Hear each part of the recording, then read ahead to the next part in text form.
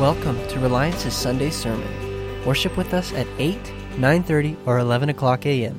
We hope you're encouraged by today's message. Now, we've got 15 minutes for the word, but that's okay. Because we're going to pray too, amen? And so, if you are a visitor, we want to say welcome to you guys today. We love having you.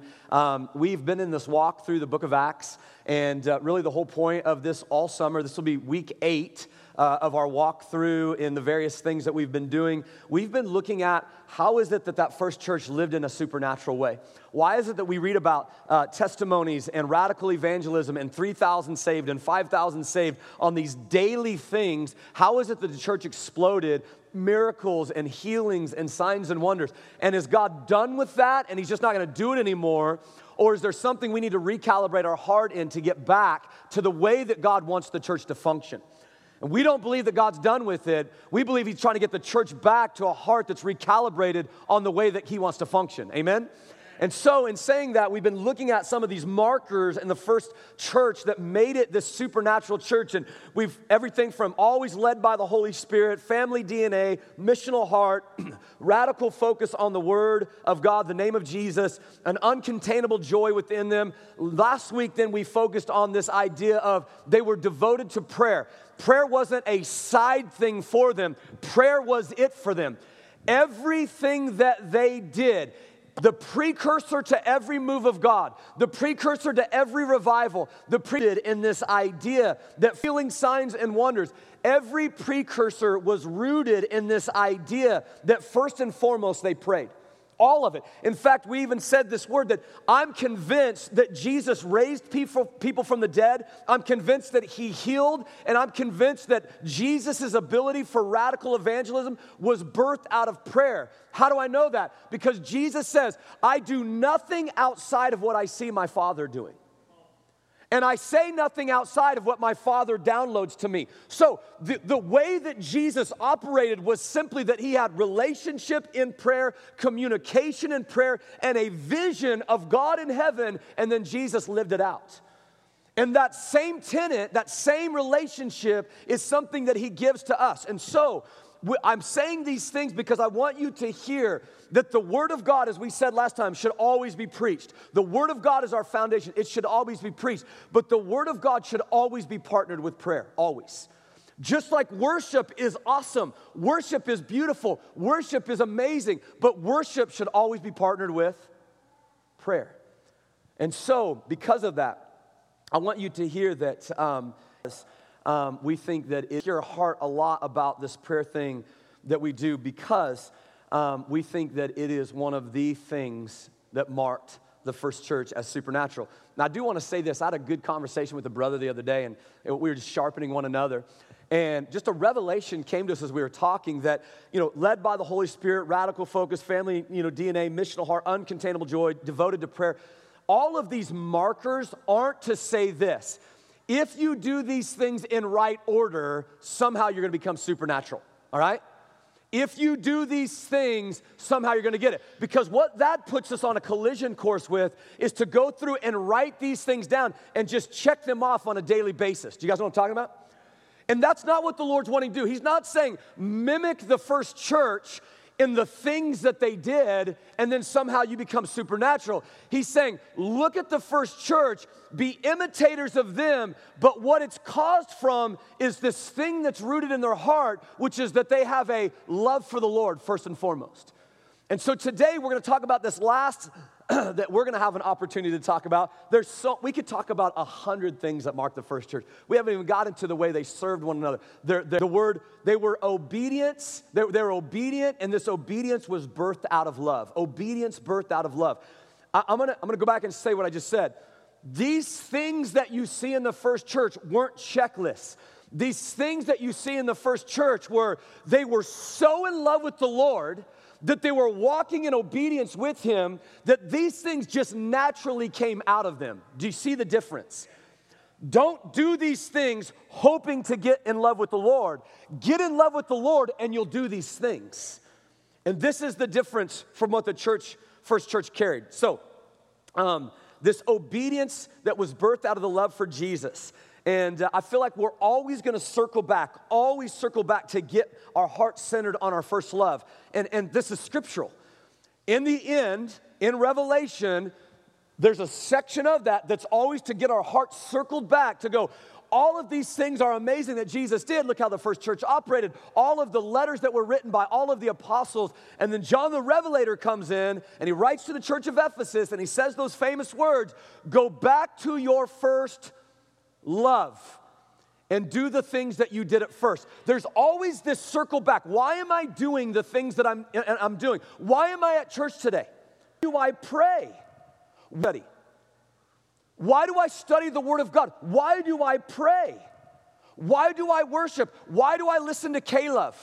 Why do I do the things that I do? And if we have a love affair with the God of the universe, then we're just doing things.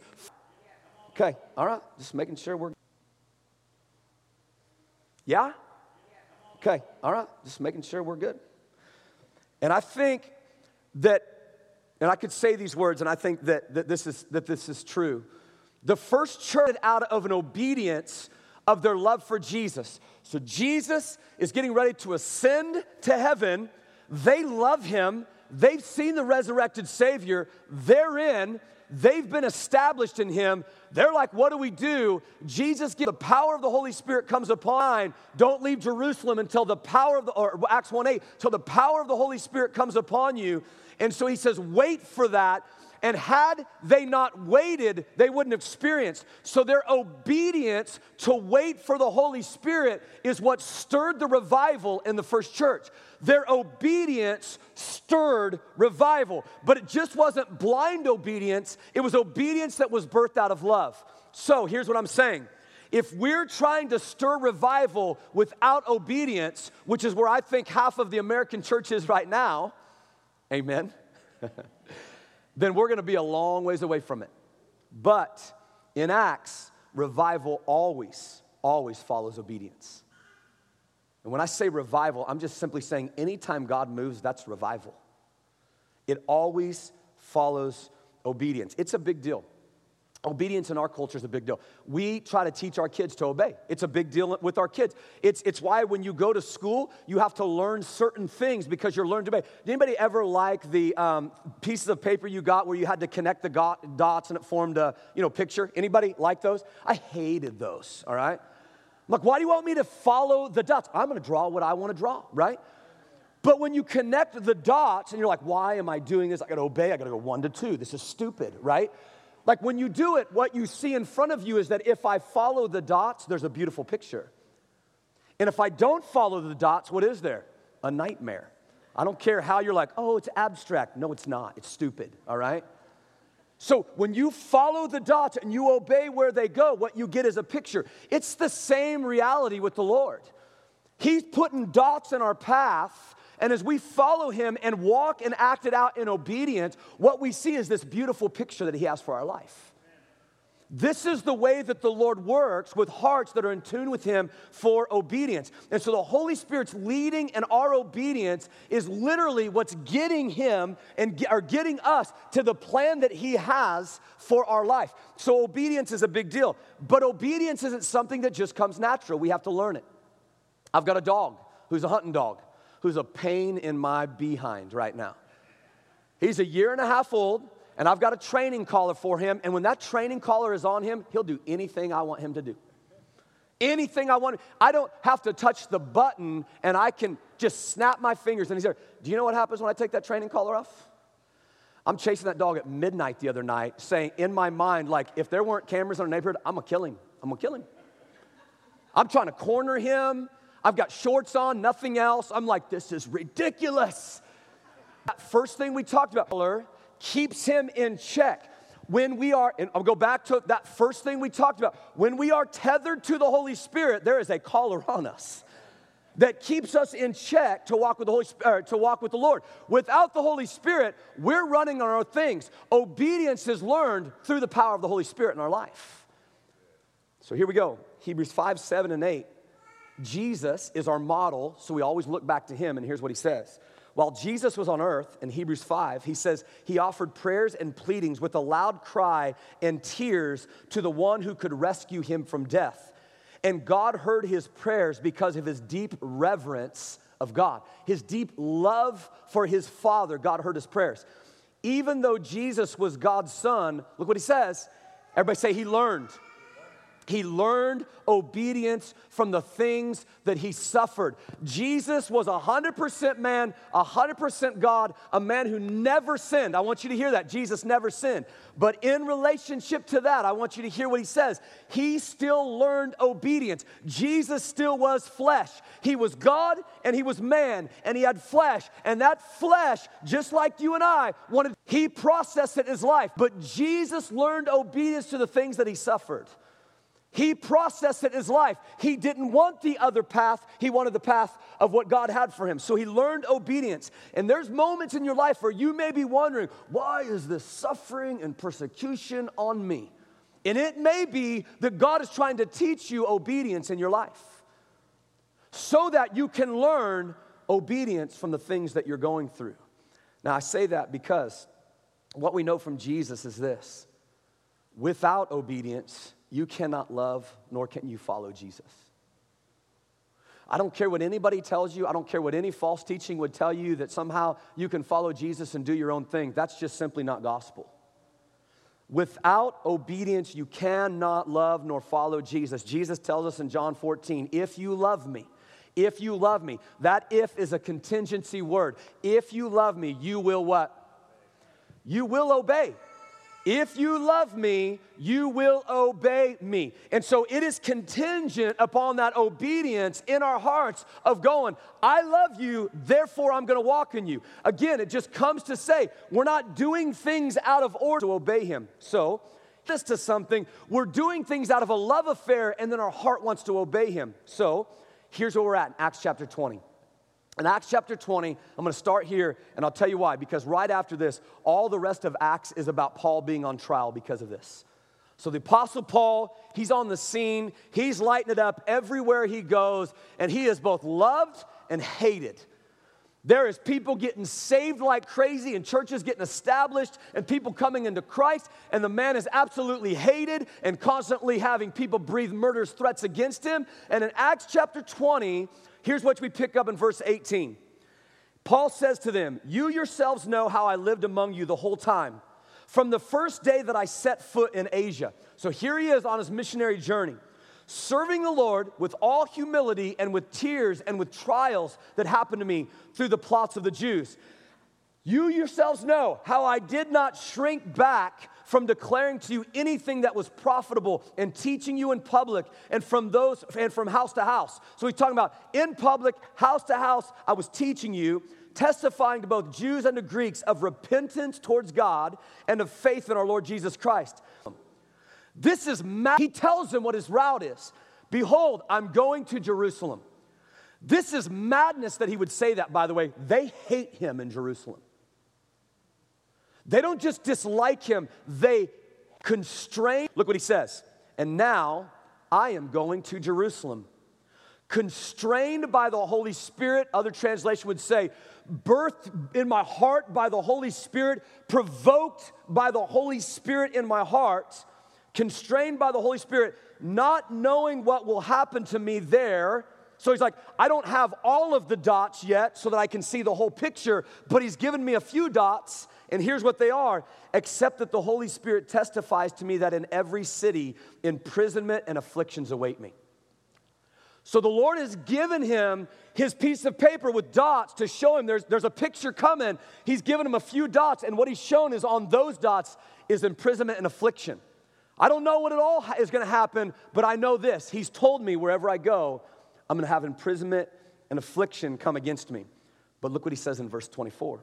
But I do not account my life of any value, nor as precious to myself, if only I may finish my course in the ministry that I received from the Lord Jesus, to testify to the gospel of the grace of God. And now behold, I know that none of you among whom I've gone out about proclaiming the kingdom will ever see my face again. Therefore I testify to you this day that I am innocent of the blood of you all. For I did not shrink back from declaring to you the whole counsel of God. Skipping down to verse 35, in all things I have shown you that by working hard in this way, we must help the weak and remember the words of the Lord Jesus, how he himself said, it is more blessed to give than to receive. And when he said these things, he knelt down and he prayed with them all. Listen to what he prayed, church. And there was much weeping on the part of all of them, and they embraced Paul and they kissed him, being sorrowful most of all because of the word that he had spoken, that they would not see his face again, and they accompanied him to a ship. Now I want you to understand, this is what I love about the book of Acts. It was not, and they lived happily ever after. The gospel message doesn't end with, in this moment, they lived happily ever after. What we know because of Christ Jesus and because of what we know is, Paul says, happily ever after in eternity. But in this moment, what we know is, Paul says, when I get on this ship, you'll never see me again. And what I do know is coming my way is imprisonment and beatings. Here we go. In fact, he'll go on and he'll stand in Acts chapter 21, and he'll stand before a group of people after he sailed to another place, and a prophet by the name of Agabus will come down, and he says this, it took off Paul's belt, and Agabus bound up his own hands and his own feet, and he said, this is what the Holy Spirit has said to me. This is how the Jews at Jerusalem will bind the man who owns this belt and deliver him over to the hands of the Gentiles. So the Holy Spirit is reminding Paul once again through another person, you will be bound. You will be imprisoned. And look what it says in verse 12. When we heard this, we and all the people urged him not to go to Jerusalem. Don't listen to what you think you're supposed to do. Don't listen to what the Holy Spirit's telling you. Don't go to Jerusalem. It's not going to be good for you. But here's Paul.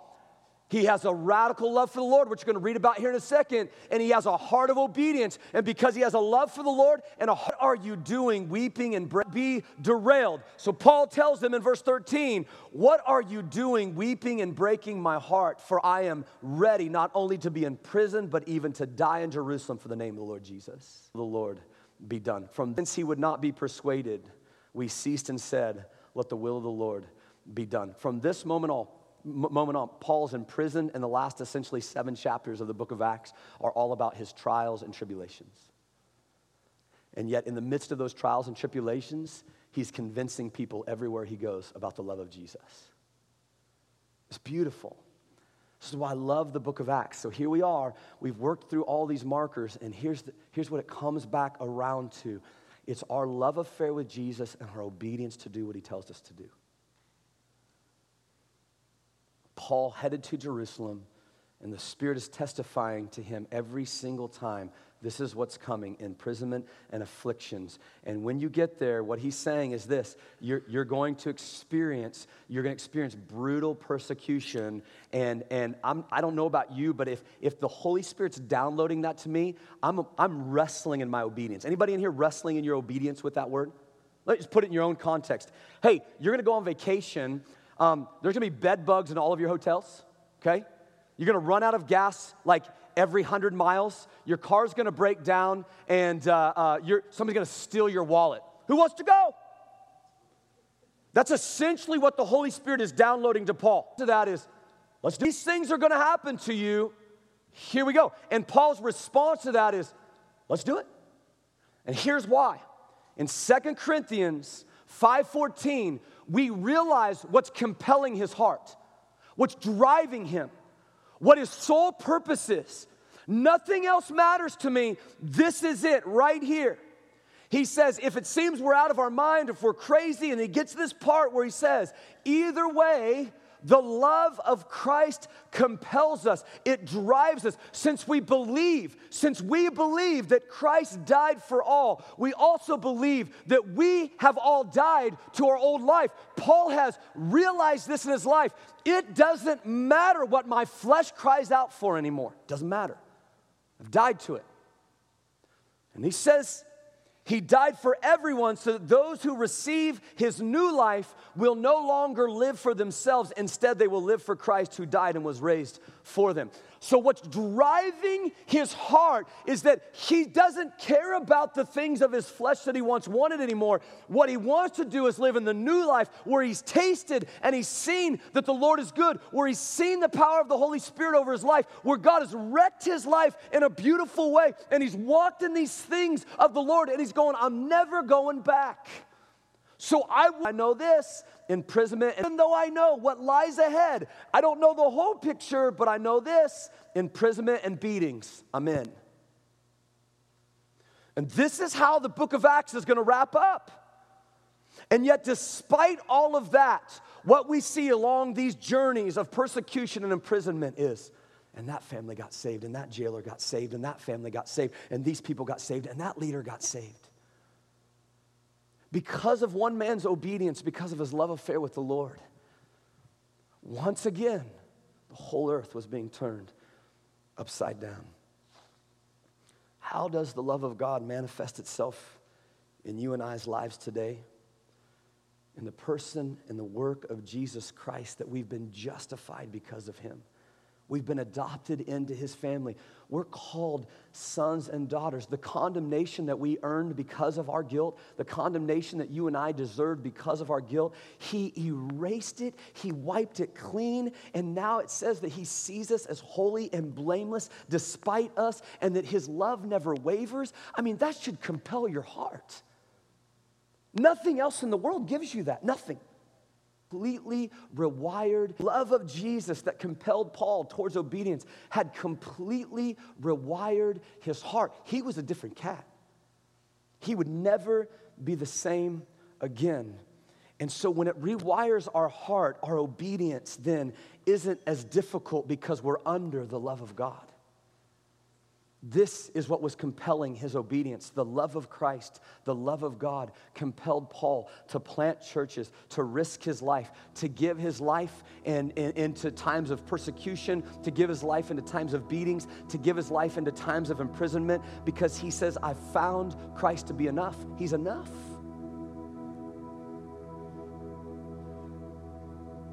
I read this quote that says the single greatest thing that you carry in the field with you is not your training. It's not your education. It's not your experience. It's not even your passion. The single greatest thing you carry with you is this intimate love relationship with Jesus. Everything Jesus desires to do through you, he will do out of the overflow of what he's doing in you. Read that. Everything Jesus desires, we want to be a supernatural. He will do out of the overflow of what he's doing in you. We want to be a supernatural church. We want to walk in the ways that Jesus walk in the ways that these men and women walked in Scripture. Then it's got to be something that he's doing in us. Out of our obedience to the fact that we're radically in love with him.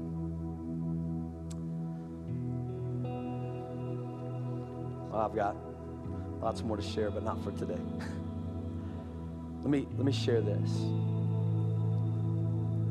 The fruit of the obedience that we walk in, the fruit of the obedience that the first church walked in, John tells us in 1 John 3, verse 21. Dear friends, if we don't feel guilty,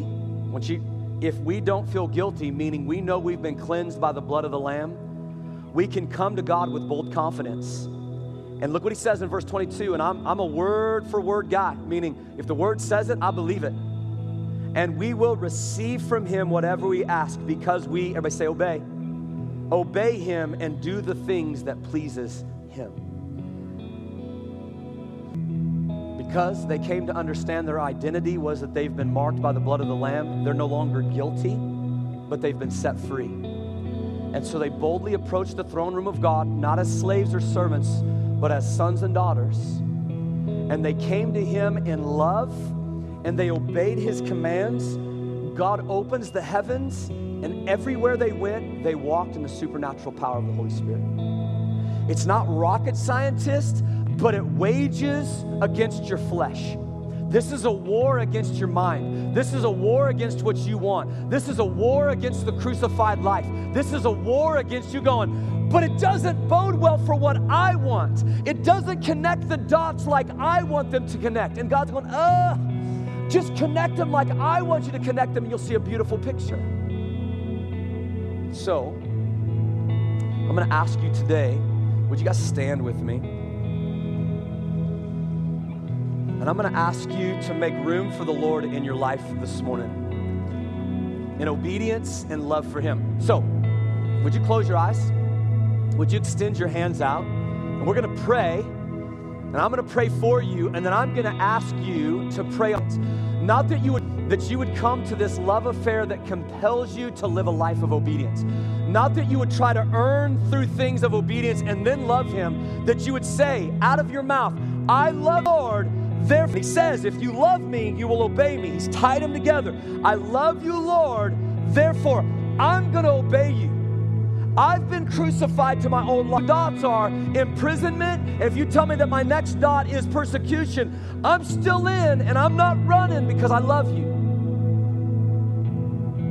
So I want this obedience, God. So let's pray this prayer, and then I want you to pray. As they sing this song, I want you to pray through this. And when you're ready to sing, you can sing with them. But Father, in the name of Jesus, we pray right now, God, for a deep-seated love affair with you. Bring us back to our first love. Nothing else matters but our first love. Has to start there. It's Scripture. It's where you're constantly trying to get us back to. Great. Good job. Are you doing it out of routine? Or are you coming back to your first love? And so I pray, God, right now, you bring us back to our first love. And then from that, God, the marker of whether or not we're back to that first love is, do I want to walk in obedience to you? Do I want to obey your words? Do I want to obey your commands? And it may be, Father, right now, some of us in this place going, but what if obedience means tough times? What if obedience means persecution? What if the dots that you put in front of me aren't the plans that I had for me? Take us back to our first love, Lord. Take us back to our first love, where you're enough. It doesn't matter what dot 1 and 2 and 3 are. You're enough, Jesus. And I'm going to walk in obedience. So the team's going to sing now. Now you just with hands extended, it's a sign of surrender. Would you just ask Him, take me back to my first love, Jesus. I give you my heart. I give you my obedience. Here we go, church.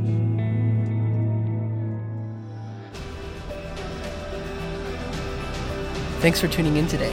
To find out how to get more involved, go to RelianceCommunity.org. Have a great week.